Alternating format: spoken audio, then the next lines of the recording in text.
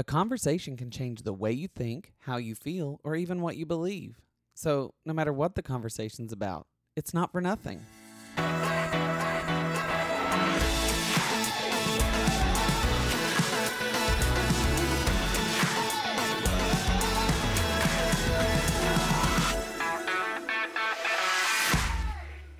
Hello, I'm Kyle Leon Henderson, and welcome to Not For Nothing, the show where I bring you all the conversations I'm having on a daily basis or the conversations I want to be having.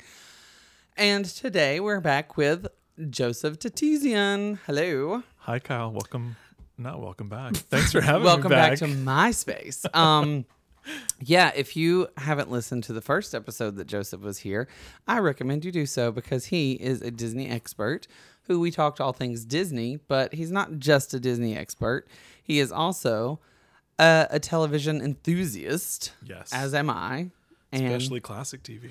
yeah, I mean, everything, like, if you want me to love it, you got to wait a few years because it's got to become classic before I'll even give a damn. So, that's not true. We were just talking about how your brother is in love with the Good Wife, Yep. which is weird because everybody was in love with the Good Wife. And I totally missed it. I think it's what, Michael and Michelle King, or Patrick King and Michelle King.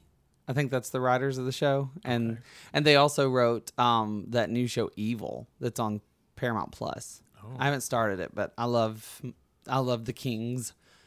But I don't really do drama. Do you do drama?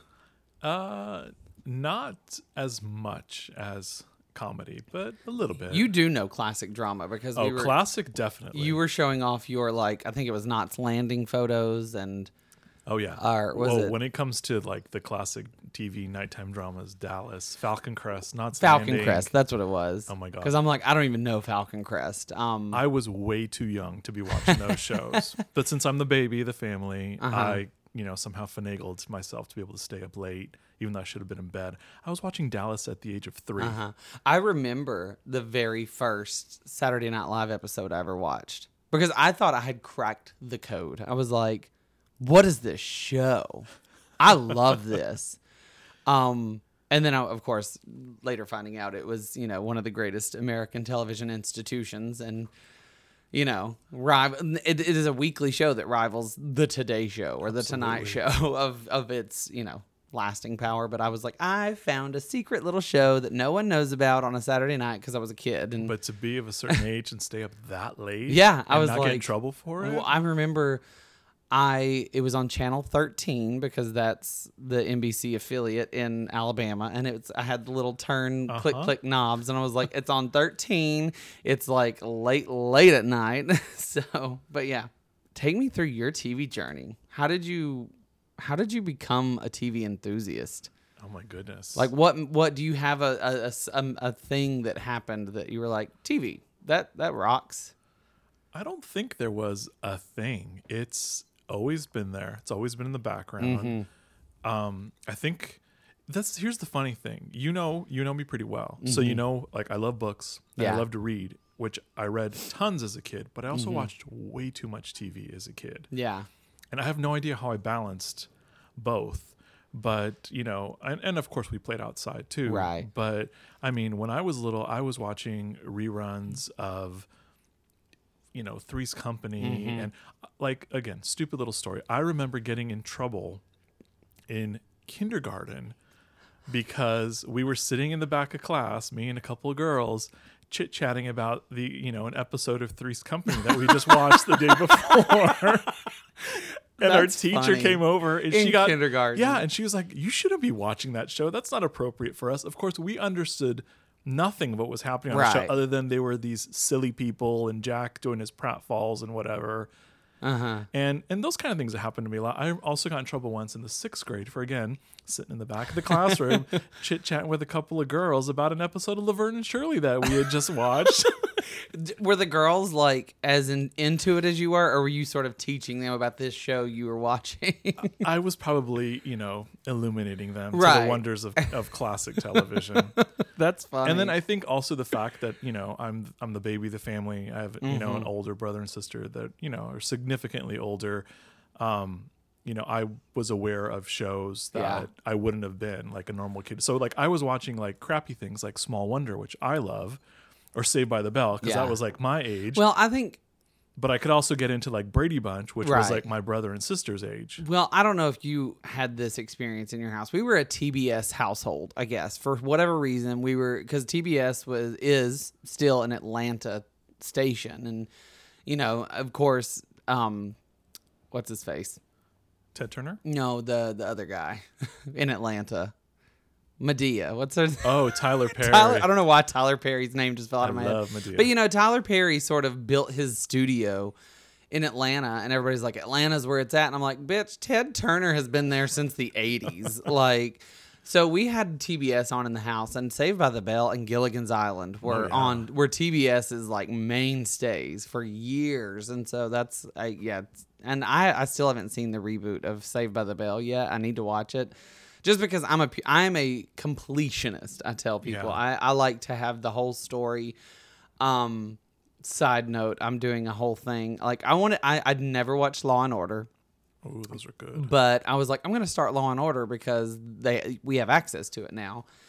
And I saw that Law and Order has not just different iterations but of itself, but also I didn't realize that the Chicago Fire PD MD is in the Law and Order universe. And then there's other shows, I forget the names of them because there's so many. There's a couple of shows that are also in the universe of Law and Order, and then on one of those shows they brought back characters from St. Elsewhere to be on that show. So I've started with St. Elsewhere. Oh boy! Before I start Law and Order, because St. Elsewhere is brought into the Law and Order universe at some point. So that's how I watch TV. So I have to watch. I think it's going to be Saved about by the 20 Bell. years before you and I can talk, It because really it's going to take you that long to watch really all will. of It really will. Maybe not. If I always say if I watch an episode a day, it'll take less than a year, or whatever. And I'm like, no, I don't have that kind of time because I also watch new shows. But yes, but yeah, for me. I think I've talked about this on the show before, but it's worth mentioning again because I'm with you. My very first memory of all of life is watching I Love Lucy with my grandmother. Oh. And so people have always asked me, why is Lucy so important to you? And I'm like, it's just where I started. Like my grandmother, and you don't think about it when you're young, but I'm like, why did my grandmother love Lucy so much? Like why? Why? What was it about that show that she loved so much? Because she used to tell me about them. Like, I didn't even think about it. She would tell me about Lucy and tell me about, she's like, yeah, and rumor has it Vivian Vance and William Frawley didn't really even like each other. And this was like early 90s before I started reading the books and knowing the stuff. Yeah. And I just never thought about it. But now I'm like, wow, that was interesting that she was like, she had no idea what she was doing to me because she knew. Because she could tell that you appreciated that. I think she knew that I appreciated it and she knew that I loved it, but I don't know that she knew that what she was doing was going to create this desire to move to Los Angeles and do that. Yeah. With do it Lucy style. Yeah. Which see, in our off the air conversations, we've talked about watching I Love Lucy as kids, and I grew up here in LA. Yeah. Born and raised here, and I Love Lucy was always on here. It was Channel 11, which is our Fox local station, and every day there was at least an hour block of I Love Lucy, and then there was the We Love Lucy. So as a kid, I didn't even know I was watching like the Lucy Desi Comedy Hour. Like I didn't know that existed. Right. But I'd seen them all because they'd cut them up and made them those We Love Lucy episodes. So I'd honestly probably seen more I Love Lucy episodes than a lot of the country, just because that was a mainstay here in LA.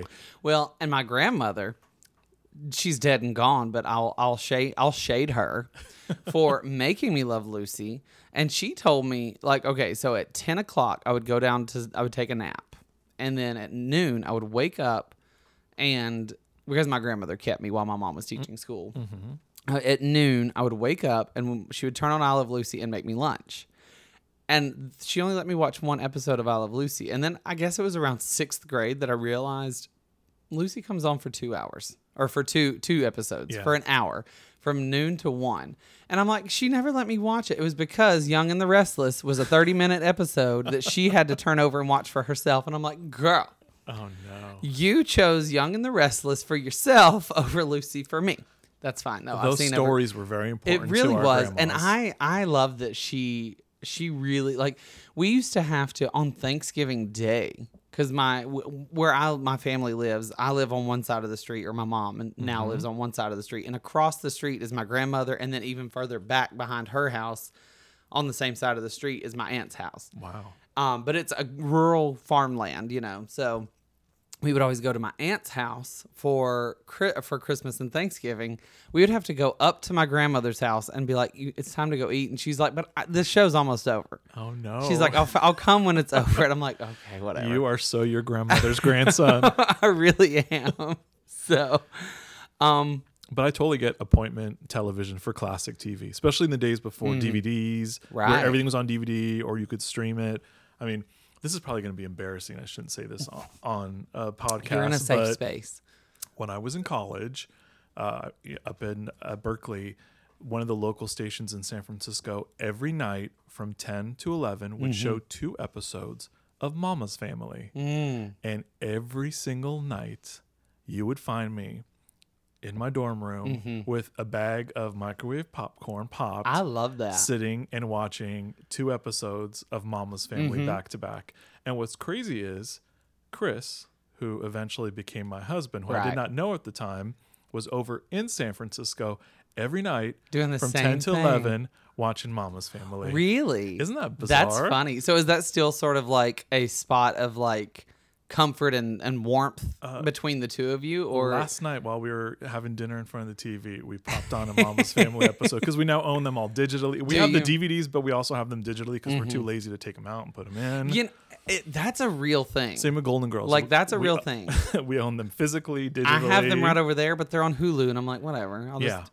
But like, it takes a lot of effort. It's I can't sad. believe I'm saying that. It's sad how lazy, like, because because us moving from Alabama to New York City and then to here, and then we've moved around here a few times, as you know, because that's how you and I met. We were neighbors. And then I'm like, well, we're leaving. Goodbye. But you live 2 minutes from us because we just moved to a different space where moving on up. I'm trying. Speaking of which, we'll talk about that later. Somebody's moving hard, not me. Possibly. I don't know if it's a moving up, by the way.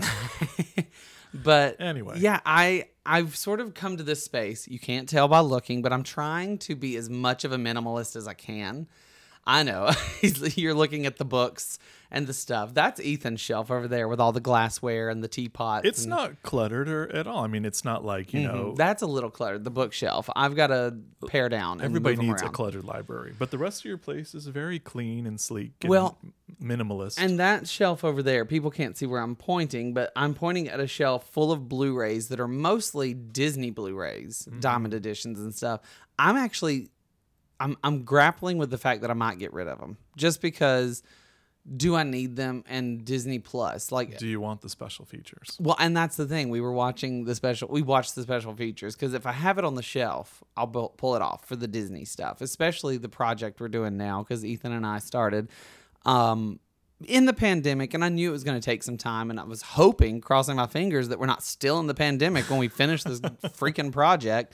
But I was like, let's go through and watch every Disney feature film ever released in chronological order. And we're now in the 50s. We just finished Cinderella. And to your consternation, we are watching also the direct-to-video sequels with them because I'm just like, let's just feel the whole Disney story. They don't count. They're terrible. And like we watched Cinderella 2, Dreams Come True, I think is what the title is. And I watched the special features. Incidentally, that was the very first DVD or first movie they made that used the digital art, like the digital. It wasn't hand drawn. It was 2D animation done fully on computer. Cinderella 2 was the first. I think it was 2002. And it shows. It's poor. It's poor quality. I mean, I'm like, well, and it's not even a great story. No. So I'm just like, well, whatever. It's cute. Are you going to watch Cinderella 3? Cinderella 3 is actually a pretty good story, I think. Everybody loves Cinderella 3. It's actually, I'm like, okay, y'all tried. Like, literally Cinderella 2, it's like, y'all didn't even try. But Cinderella 3, I'm like, you tried. That's cute. Cinderella 3 is like a Hallmark movie. Yeah. It's definitely a retelling. And I'm like, and I showed Ethan the trailer last night, and he goes, they didn't even use any artwork from the new movie. It's all from Cinderella. And I'm like, yeah. I wonder why. It's fine. But anyway, point being, I'm starting to decide, do I want to get rid of stuff or do I not want to get rid of stuff? And I'm trying to read the barometer because I have a lot of DVDs over there, full series of TV shows. And I'm like, my whole theory, even buying those TV shows on DVD before all the streaming services really took off, I was like, because, for whatever reason, they would put Golden Girls on Hulu and then they'd take it off. And I'm like, why are you taking it off? Why don't you just leave it? Pay the money, leave it there. We'll pay the fees for Hulu, and we'll watch it whenever we want. My whole theory was I want to buy the DVDs that I want access to them no matter what at all times. Absolutely. And and now I'm trying to read the barometer. I'm like, are they going to stay available for the rest of all time, or are they going to take them off and I'm going to have to go buy the DVDs after? Because I bought Buffy and got rid of it once, and now Buffy was hard to find. I'm like, well, good God. I was like, I got rid of them because you were on streaming. And so now I'm like, that's why you keep the ones that are the most important, right. The closest. Like, I own all the Disney stuff. I will never get rid of them. Well, you're not. I've had other stuff where I'm like, I don't need this movie, Well, and same with some of the TV shows, like, forgive me, Mary Tyler Moore fans, but Love, it had the whole thing on DVD, but we didn't need them all because they're all available on one of the streaming services. Well, and the thing was, before, I don't know what was going on with Betty White, but they only had the first 4 seasons of Mary Tyler Moore streaming. They would not release the Betty White years. And I'm like, what's happening? Don't blame it on Betty. It wasn't. Well, it's not Betty's fault, but I'm like, what is it about her that you don't want to put it on streaming? So I don't know, but now it's on streaming. You can see all of them. So, but I am disappointed. Like, I wish people were as nerdy as you and me, because I'm like, you put Mary Tyler Moore streaming on Hulu, but there's no Rhoda, there's no Phyllis, there's no Lou Grant. And I'm like, would you please give me the full story? Seriously. Especially Phyllis, which is like never on reruns anywhere.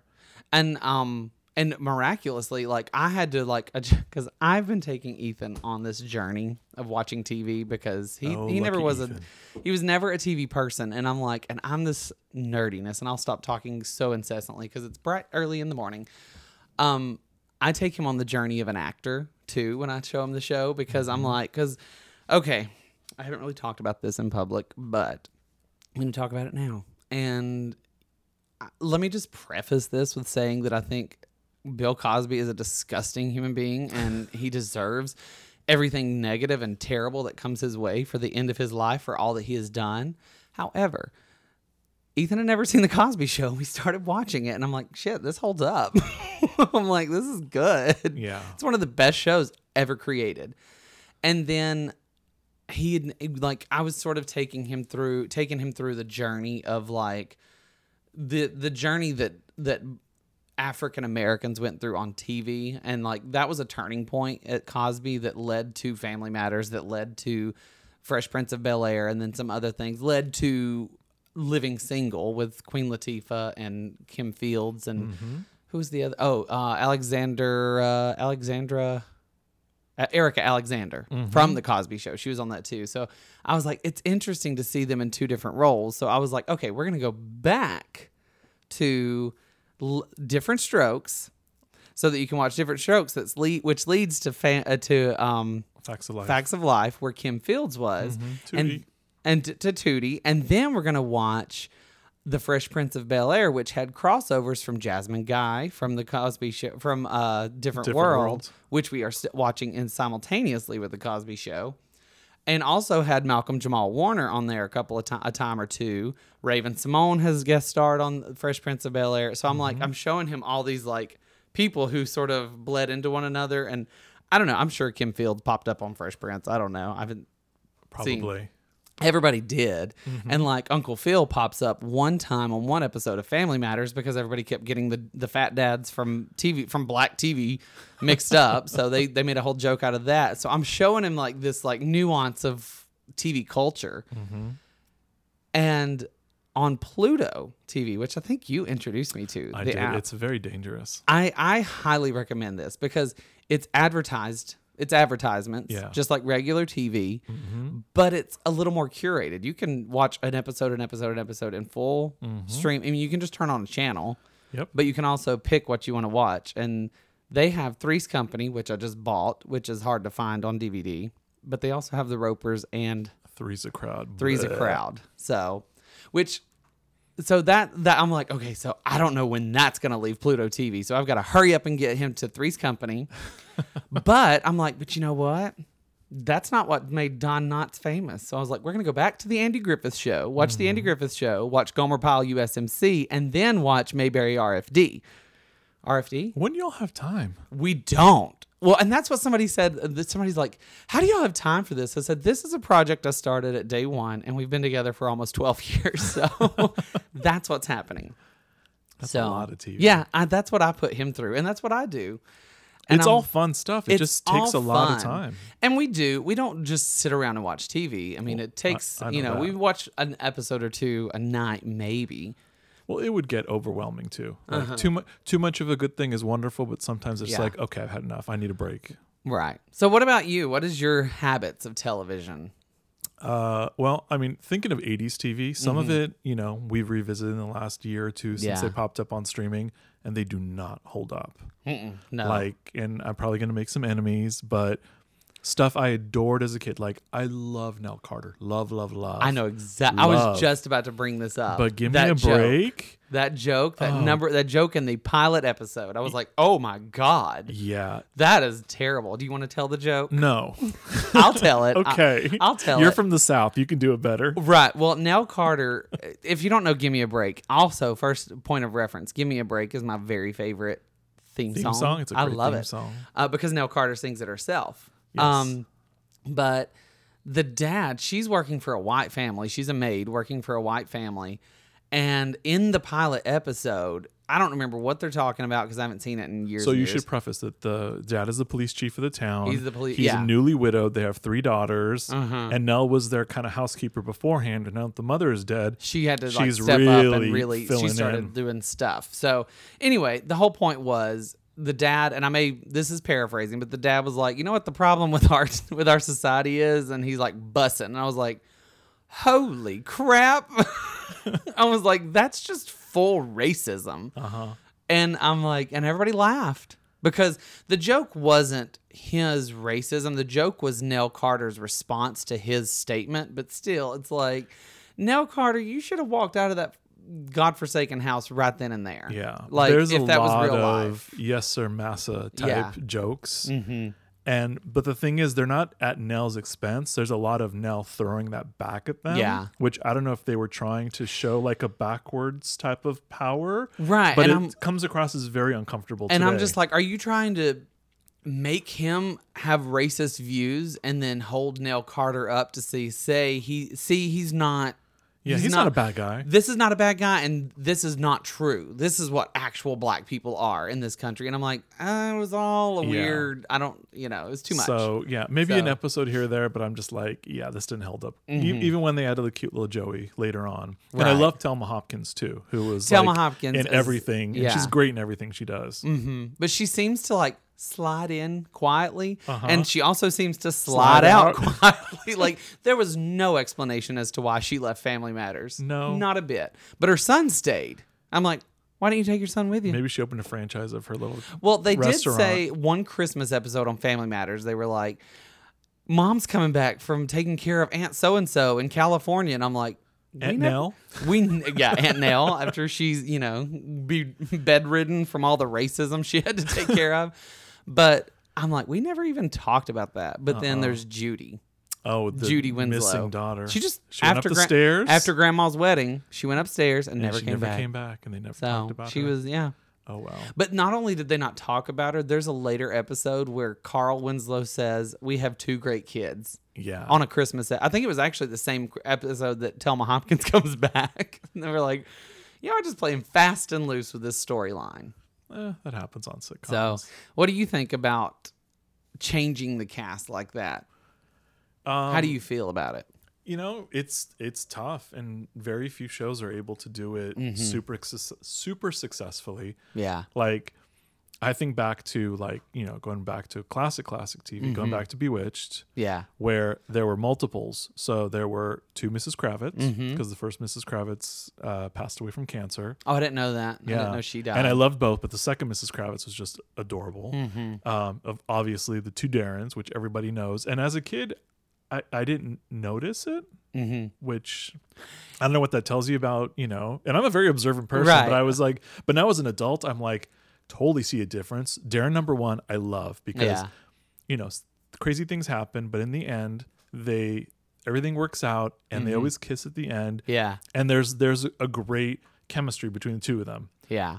Darren number two, Dick Sargent, the closeted Because it was Dick York Darren. and Dick Sargent. So even the names, they were like, nobody will notice. So something would happen. It'd get to the end. Sam would go in to kiss Darren, and Darren looked like he was ready to just sock her as soon as the camera faded to black. Dick Sargent had a "I'm going to murder you in your sleep" face a little bit. So. But I honestly think it's because he was closeted, and I think was he closeted? Yes, and he didn't come out till the early '90s. Yeah, and that's when he was the Grand Marshal of the Pride Parade in LA, and Elizabeth Montgomery rode with him to support him. And after that, he literally his physical ambiance changed. Well, isn't that interesting? Because that's kind of the same story as what's his name? Why names are falling out of my head? It's early. Robert Reed. Oh, Mr. Brady. Because he was notorious for being difficult on set, and then come to find out that he's and Florence Henderson loved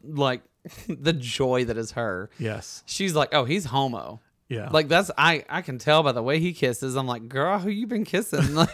you know. She's from musical theater. Of right. course she knows. Right. She had a few slips near Liza Minnelli storylines, I'm sure. But it's funny because I don't know what this says about me as a child. When I would watch Bewitched reruns, when they would change the Darrens, I remember. Because they played them on syndication in order, and I was like, Darren had some work done. That was your thought? That was my thought. I was like, that's hilarious. I was like, he had a facelift, and I'm like, I'm 10. What do I know about facelifts? I'm like, he shouldn't have changed. I mean, I was just like, people change their face. I thought Hollywood changed their face. He needs a refund because his doctor did not do a good job. Well, that's funny. What do you think about changing? I think the two most famous changing of actors for the same role is probably, maybe you can shed light, but the two that stick out in my head the most is Darren and also Aunt Viv on Fresh Prince. Absolutely. And I loved Aunt Viv 1. And actually, I like the actress who played Aunt Viv too, but Aunt Viv 1 was just so good. It's Daphne Reed, right? Yes, Daphne Maxwell Reed. Because her husband is the dad on Sister Sister. Yes, he is. And so it's just so fun. And he was on WKRP in Cincinnati. He was, yeah. But yeah, I loved, what's the first Aunt Viv's name? If I hadn't tried to say it, I'd know it. It's on the tip of my tongue. Janet Hubert. Yeah. Thank you. Yeah, and I feel bad for her because did you watch the Fresh Prince reunion? She's like, you ruined me. Yeah. And I feel bad for all the players because there's just something about being at the top of the call sheet. This is your show. And so I don't rightly fault Will Smith too much for being like, you need to lay off me because I'm top of the call sheet. And I the process of Hollywood, for better or worse, I feel like it is what it is. You took a job as third on the call sheet, and Will Smith's top. So you got to know your place. But also, Will Smith, I feel bad because he was so young, and he didn't even think about what calling a black woman difficult in Hollywood was going to do to her. Yeah. And that sucks that they're now friendly again. Yeah. They're like, okay, we're on good terms. But it's like, but you took 30 years of her career away. Yeah. And so I feel bad for everybody involved because but it was nice to see him take responsibility for it. Yeah, I mean that was great. He realized that I was young, I didn't handle this properly. And yeah, it's just a sad situation. It is a sad situation. And I think that's probably something that a lot of people deal with is when you, a fully developed adult, take a job that's 3 or 4 slots on the call sheet below someone who's very, very much your junior, they're the boss. Yep. They run the show. So I mean, it is just how it is, and that's the hierarchy, and you have to deal with it. But how do you feel about changing actors like that? I mean, do you have any kind of like fast and hard like feelings about it, or is it just case by case basis? I mean, I think it's got to be case by case because, you know, I can't think of a replaced actor. Can you think of anybody that happened where it was just like, oh my God, this is a disaster? I could think of people being brought in when somebody has passed away. But the replacement, I think, and it's kind of changed the direction or the tone of the show. But I think Aunt Viv was weird because they got some, like, I mean, not to get too nuanced, but the first Aunt Viv, what's her name again? Janet Hubert. Yes. Yeah, she was this very tall, model-esque, dark-skinned black woman who was just beautiful angles, gorgeous, and she was a dancer. Yeah, and like she had that episode where she did the dance. She ripped those young girls apart and then fell out in the after she walked out the door. I mean, that was golden. But then they had a shorter, light-skinned, kind of more rotund Aunt Viv come in to replace her, and she it's was just more of like a high society, right, you know, elegance type woman. Yeah, but she, I mean, and not to take away from Daphne Reed, because she had some, because like there was that scene in the sheriff's office or the police department where Janet Hubert's ripping her earrings out, ready to get busy with that sheriff, and Daphne Reed had some. We're about to get busy moments too. Yeah. But it was just very different energy. So they changed the entire character. Whereas Mrs. Kravitz, they found someone who could embody that busybodiedness in a different way, but same character. And Darren too. There were two Louises too. A lot of people don't remember that. Oh, really? Yeah. So because the first Louise didn't have as much screen time as the second Louise, and the actress was just kind of boring. Right. The original one. So and I'm okay with that being like we can spice this up. She was just a nothing character, but I'm like we can spice that up. One that I was disappointed in was a lot of people don't know that they replaced Harriet Winslow in the last season of Family Matters. She left. She was like, I'm done. Yeah. Because it was her character that created the show from Perfect Strangers. She was the elevator operator at the newspaper. And the ABC canceled Family Matters and CBS picked them up. And she said, I'll stay just long enough to sort of transition to CBS and then I'm leaving. And then they got canceled. I'm like, I wonder if she would have stayed if she'd have known this was going to be the last season total. Because it went bonkers off the wall, that show. Yeah. How do you feel about that? Because it was like this cutesy little family show about family matters, and Urkel was this one-off character of like Laura has to go on a date with a nerd. Yeah. But then the nerd was so popular they kept bringing him back until finally at the end it was his show. It was his show, and Urkel and the dad. Mm-hmm. Yeah, it was their sort of. How do you feel about changing the entire premise over the course of that? How does that sit with you? If it feels like it's natural, which that show, it was a natural evolution, and the writers were able to make it happen. If it's forced, like, you know, where sometimes it works. You know, think about a show like Laverne and Shirley. You know, they were these two women who were living in a basement in Milwaukee, and then a couple years in, they're like, you know what? We're moving to LA. And they literally picked up the entire show. And then for some reason, several key people decide to also move to California too. But then there's one or two new people that you know to interact with. Now they have new settings to work with. So, I mean, sometimes it works. Yeah. I'm in the process of watching the Lucy show because... Well, and I mean, I Love Lucy did it too. But they did it so cleverly. I Love Lucy... With their two trips. I can always... Yeah, they did it clever, but then... And their whole seasons. They told the story of America, I think, with I Love Lucy in that space, because they told the story of like in the very, very, very beginning, the infancy of I Love Lucy. It was just in this tiny little apartment, a husband and wife stories, and then they brought in the neighbors, and then they started taking them out of the house a little bit, and then they took them on vacation, and then they're like, we're going to do it again. And then by the end, they moved them to this big farmhouse in the country, which is what everybody in America was doing, moving out of the cities and getting bigger homes and moving to the suburbs by the end of it. And I even enjoy the Lucy Desi Comedy Hour because most people don't agree with me, but I love, my favorite is is Lucy's career, the one where she becomes the Girl, The Girl Friday. Friday, yeah. And I'm like, she finally gets what she wants. And it's like, And I don't at need the end, it. she realizes I don't this need it. isn't what I really wanted. And I'm like, I'm so glad we had that payoff. She finally got her job in the business a little bit, and she just didn't need it. So my favorite Lucy Desi is the first one, which The is Havana. how Lucy Yeah. and Ricky Ricardo I meet on the agree. cruise. It's so cute. I love it. And see, that's another thing. Lucy used to do trade-offs. She would come as Lucy Ricardo on other people's shows, and I'm like, I want to see those shows. You can't find the Ann Southern show anywhere. Yeah. So, that Which was a Desi Lou show. Yeah, that was a Desi Lou show. I love how we've gone through like 75 sitcoms Well, this within is- like 6 minutes. This is how conversations with you and me go. Like, and so I hope true. everybody is like enjoying it, because jot down all of the shows we've mentioned. There's so much more in between. So that being said, you said a minute ago bringing people in. How do you feel about having a baby, and then next year they're in school? Yeah, they're like 6 years old. Is 6 years 8 old because they want to skip all that garbage of toddlers, and B, just bringing someone in. Like the examples that come to my head, bringing someone in to bring new life to the show, is Raven Simone in The Cosby Show. That one was good and successful. And Leonardo DiCaprio on Family, or on Growing Pains. Growing Pains, Yeah. yes. So Usually those don't work out very well. And No. it's like, oh my God, we can tell the show was on its last legs. Growing Pains, they had a daughter at the end who was a baby one season, and then the next season she was like 6 or Right. 7. She was annoying. yeah, Then she was on that show with Betty White and Marie Osmond.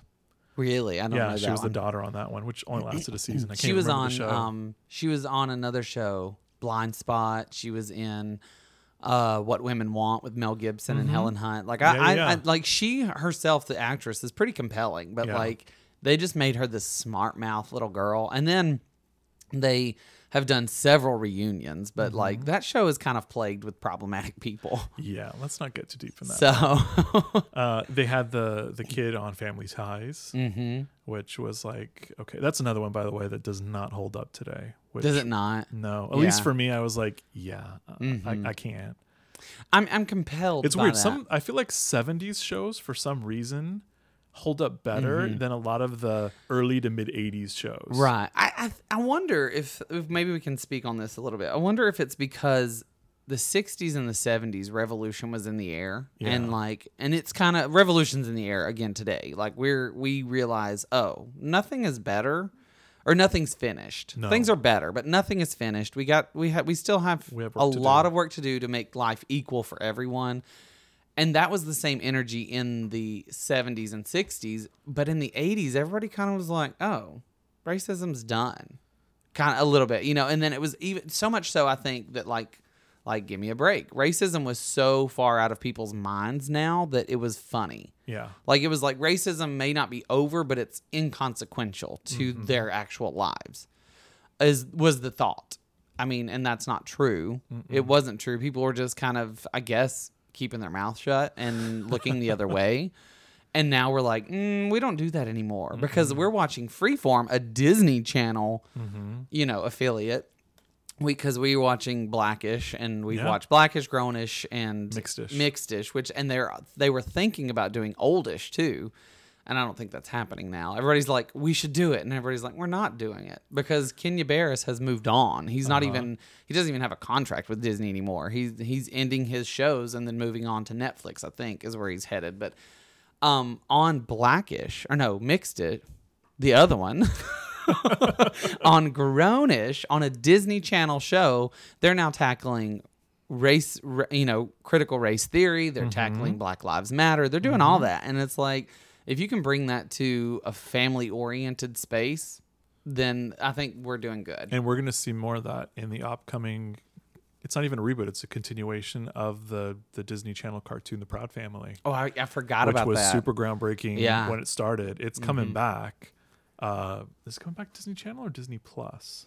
I can't remember. It might be whatever it is, but it is going to be. I've seen some stuff for it, Really, and it's great. And it's so of today, but it's also going to be very eye-opening in a good way, just like the original series was. Well, and I'm glad that Disney... And it's authentic. That's the thing. I love that. There's no pandering. There's no... It's not a group of white people writing, this is what we think black people think or say.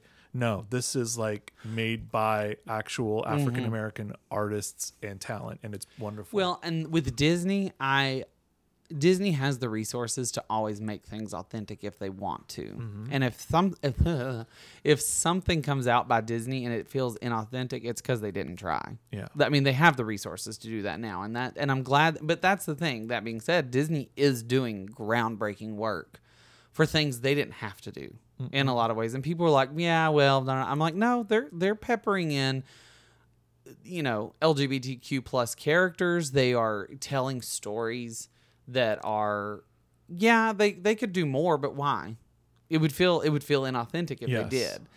But so I'm glad of that. I'm glad that we've I feel like the tipping point, as Malcolm Gladwell says, we've got this tipping point where Disney is now taking stories very seriously like that we have to change what children are seeing, just to make sure everybody sees a reflection of themselves in their entertainment. And that was in the late 90s and early 2000s. Everybody's like, why do we have to have this shoved down our throat on TV? And it's like, because this is where you learn. And that's why I love TV, because it brings stories of today into your life. And that's why I still like 80s TV, because that was the stories of the day. And it's like, it doesn't hold up.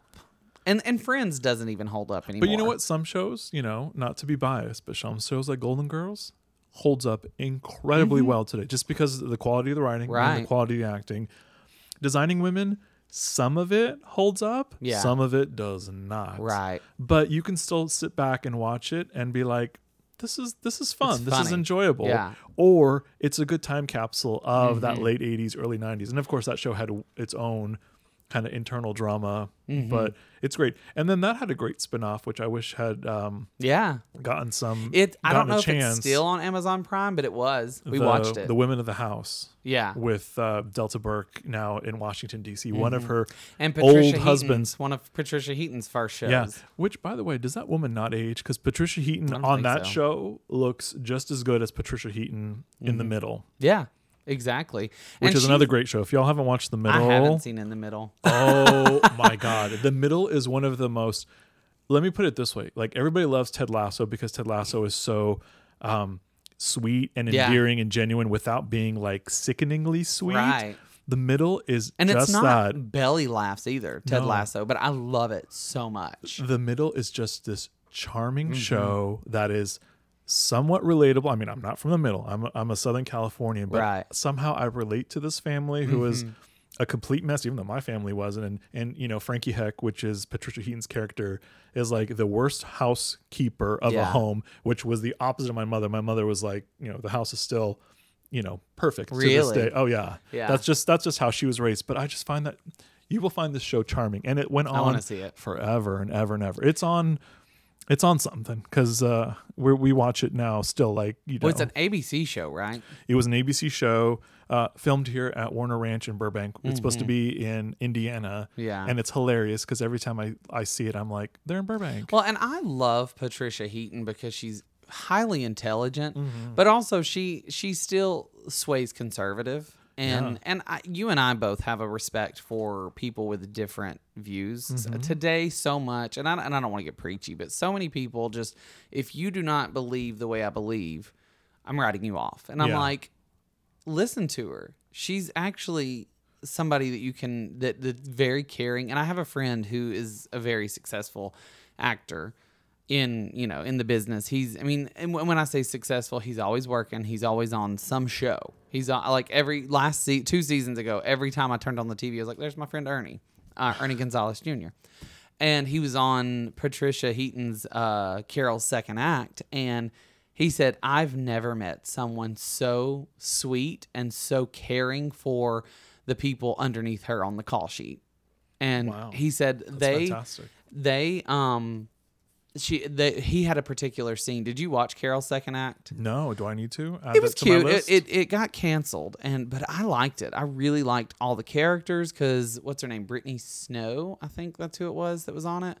was Carol's daughter, and the guy from Baby Daddy was a resident, because it was Carol's second act. She was a science teacher who decided at 50 she wanted to go back to medical school, and she's a resident with all these young people now. Oh, that's cute. And it was nice. It was like she was Mama Carol and everything, but my friend Ernie played a man with hemorrhoids. Oh my. But it was filmed in front of a live studio audience, which I think is what killed it. Nobody's interested in that, even though that's my favorite. He was on there, but they filmed his portion a day ahead of time or 2 days ahead of time, not in front of the live audience, I guess to save time, whatever, yada yada. And so Patricia Heaton went to my friend Ernie, and she was like, "So you're done, but you'll come back for the taping on Friday night, right? So that you can take the curtain call with us." Aww. And he's like, "Well, no, I didn't anticipate coming back." And he goes, "And I'm just visiting. I'm not on the show." And she goes, No. You have to come back and take the curtain call."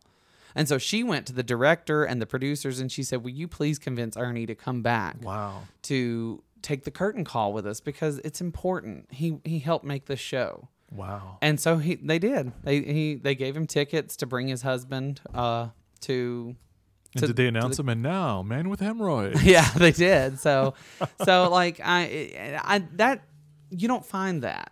And you don't find that. And it's sad that she couldn't have more success with another show, because she could very well be kind of a Julia Louis-Dreyfus person, having success after success after success, because that's what she does. So I like Patricia Heaton. I'm a fan.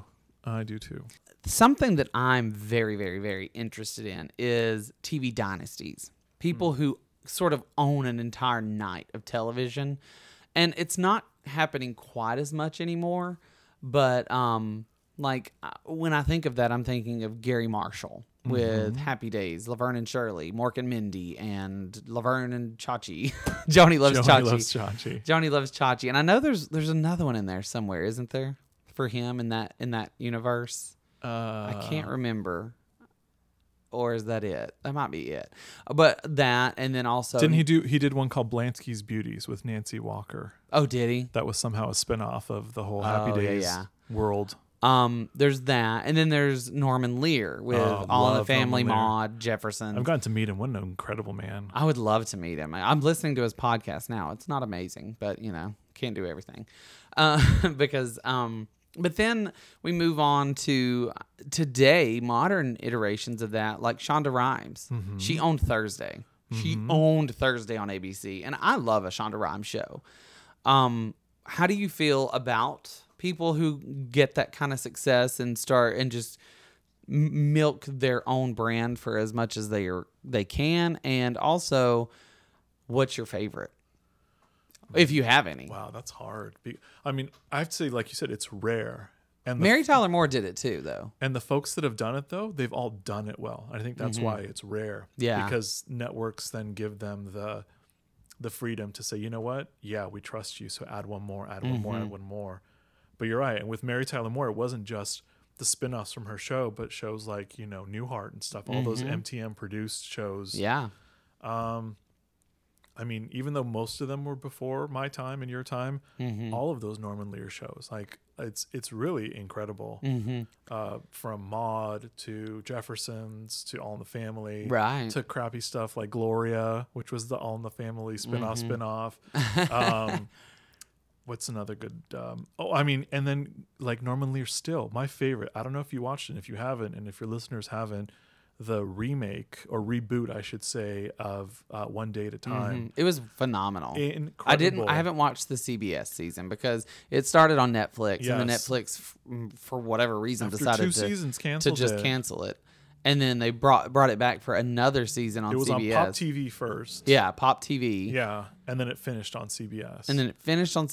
And it's hard to find the later two seasons. Honestly, because it's a million times better than the original One Day at a Time. Which the original, I get it. It was filling a specific, all of Norman Lear's were giving you a reason for being there. Well, and what I love about Norman Lear's is I don't know how he did it. That's the genius of him. Like, if you just sort of put Archie Bunker in a vacuum, his racism and his misunderstanding of society, even at that day, is so dated and so backwards. But he found a way to let the viewers know 100% this is a product of today. If you ever watch this ever again, you're taking a step back in time. This has no way of being relevant.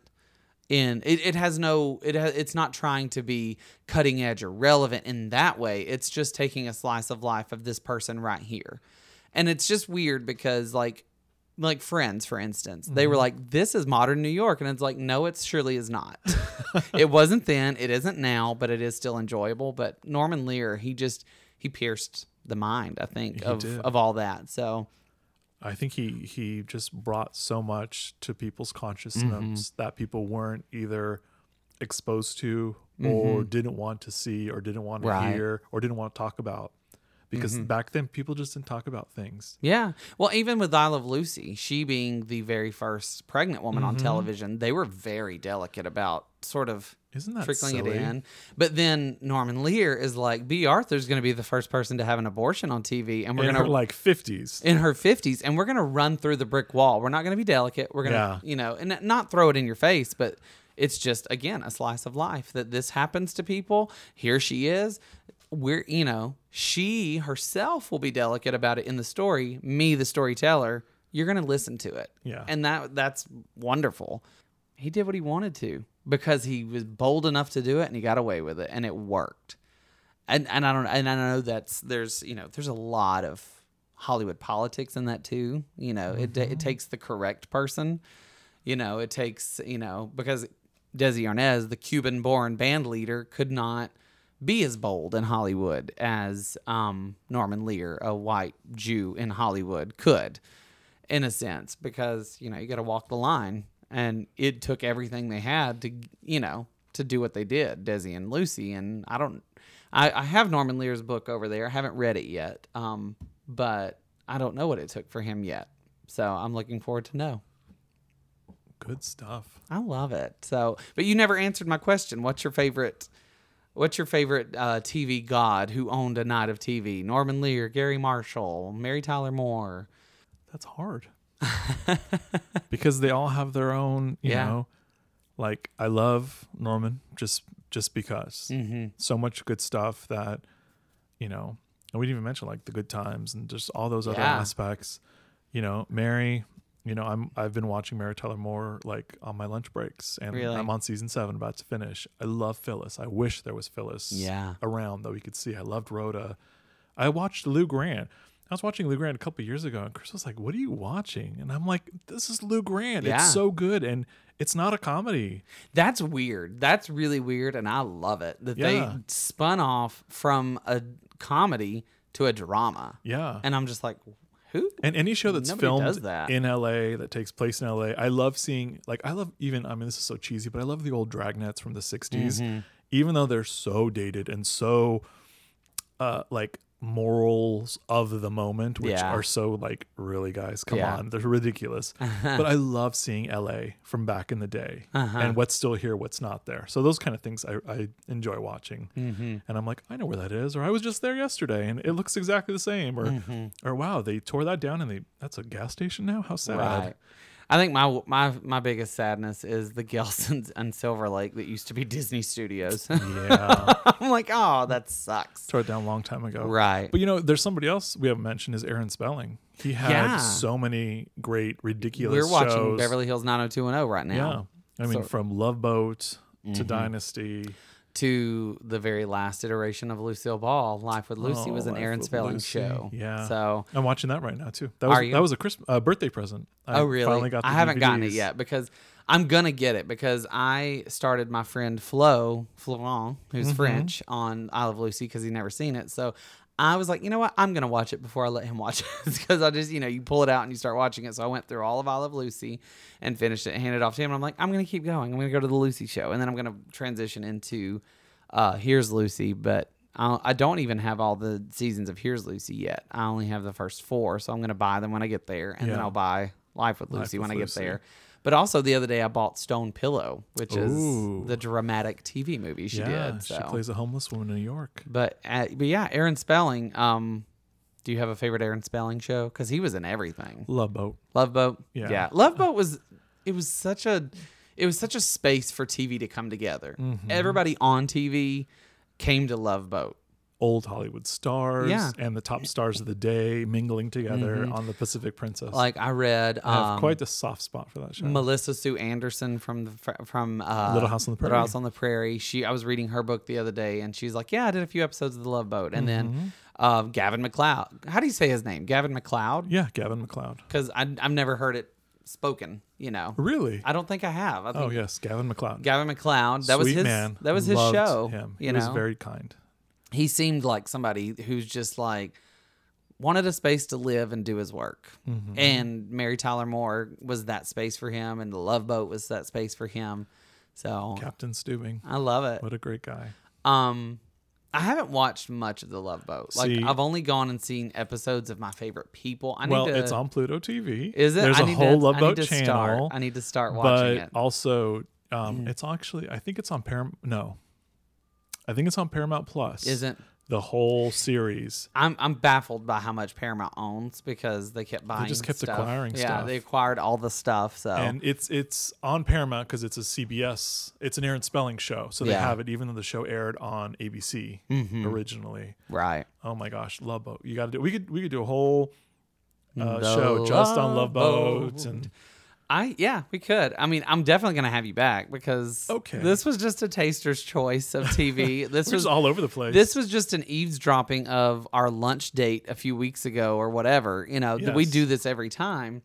You said you had something you wanted to talk about to wrap it up. Oh, I was just gonna say, one of my favorite episodes of Designing Women is actually a sweet and cheesy episode, which you've probably seen because We just went through the whole thing. it so. stars the incredible Miss Dolly Parton Oh yeah. as Charlene's guardian movie star. Uh-huh. And it's called, I always have to make sure I say the episode name right because it's such a ridiculous episode.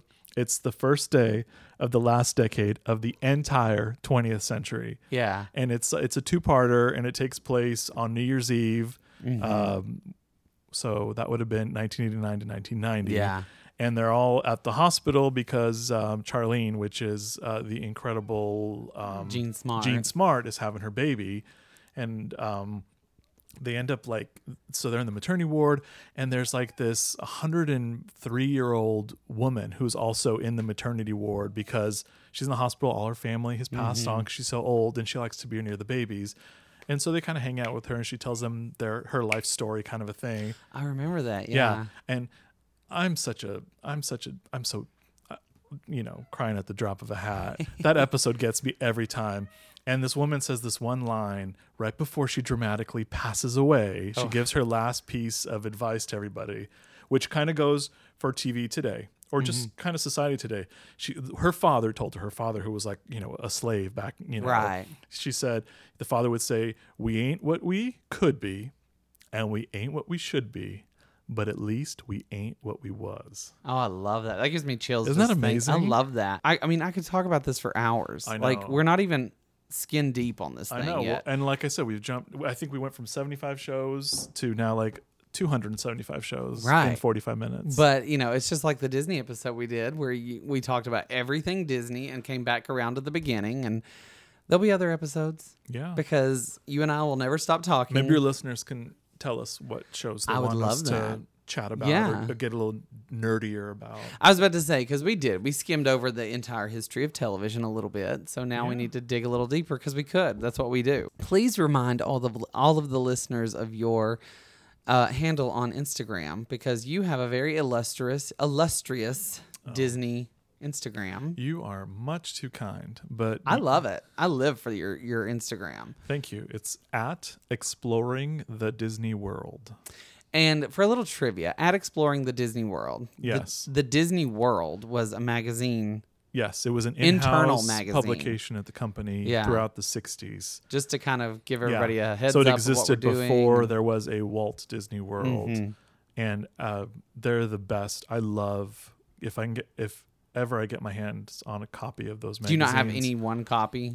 No, because they're so rare because back then the company was tiny and it was just internal. Well, and they were just sort of like an internal memo, but Disney being Disney. No, they're beautiful. Well, that's what I mean. Like any other company, it would be an internal memo. Oh, This yeah. is what we're doing, but Disney's like, let's make a whole magazine. Yeah, it's a beautiful But magazine at the end of the with day, amazing it's just, photos. So it's like, backstage stories about, Yeah. the cast of Mary Poppins, what they're doing in LA, or, updates on the Well- World's Fair, or like about Disney's plane, and I just read Annette Funicello's book, and it's just like, if you embrace Disney and you worked for them, you're a Disney person till Yeah. the end of time, and they love it, and so people love that. But it yeah, really was that's a family. That's a harken back to that. That's your handle is Yes, exploring the Disney world. because there's so much in that And you do world. some contests or some trivia. I do questions. I do Q&As every weekend. Mm-hmm. So where I have followers ask me their Disney history questions. Love it. And I try to answer as factually as possible with at least some kind of a visual to help Yeah. support or illustrate Well, and the that's answer. that's the beauty of it. It's visual and it's beautiful. It's gorgeous. You do a good job. I try Like, not to get too dense with the answers because sometimes the question's like this. I can't answer this on a single Instagram right, story like, slide. and that's the thing with Disney.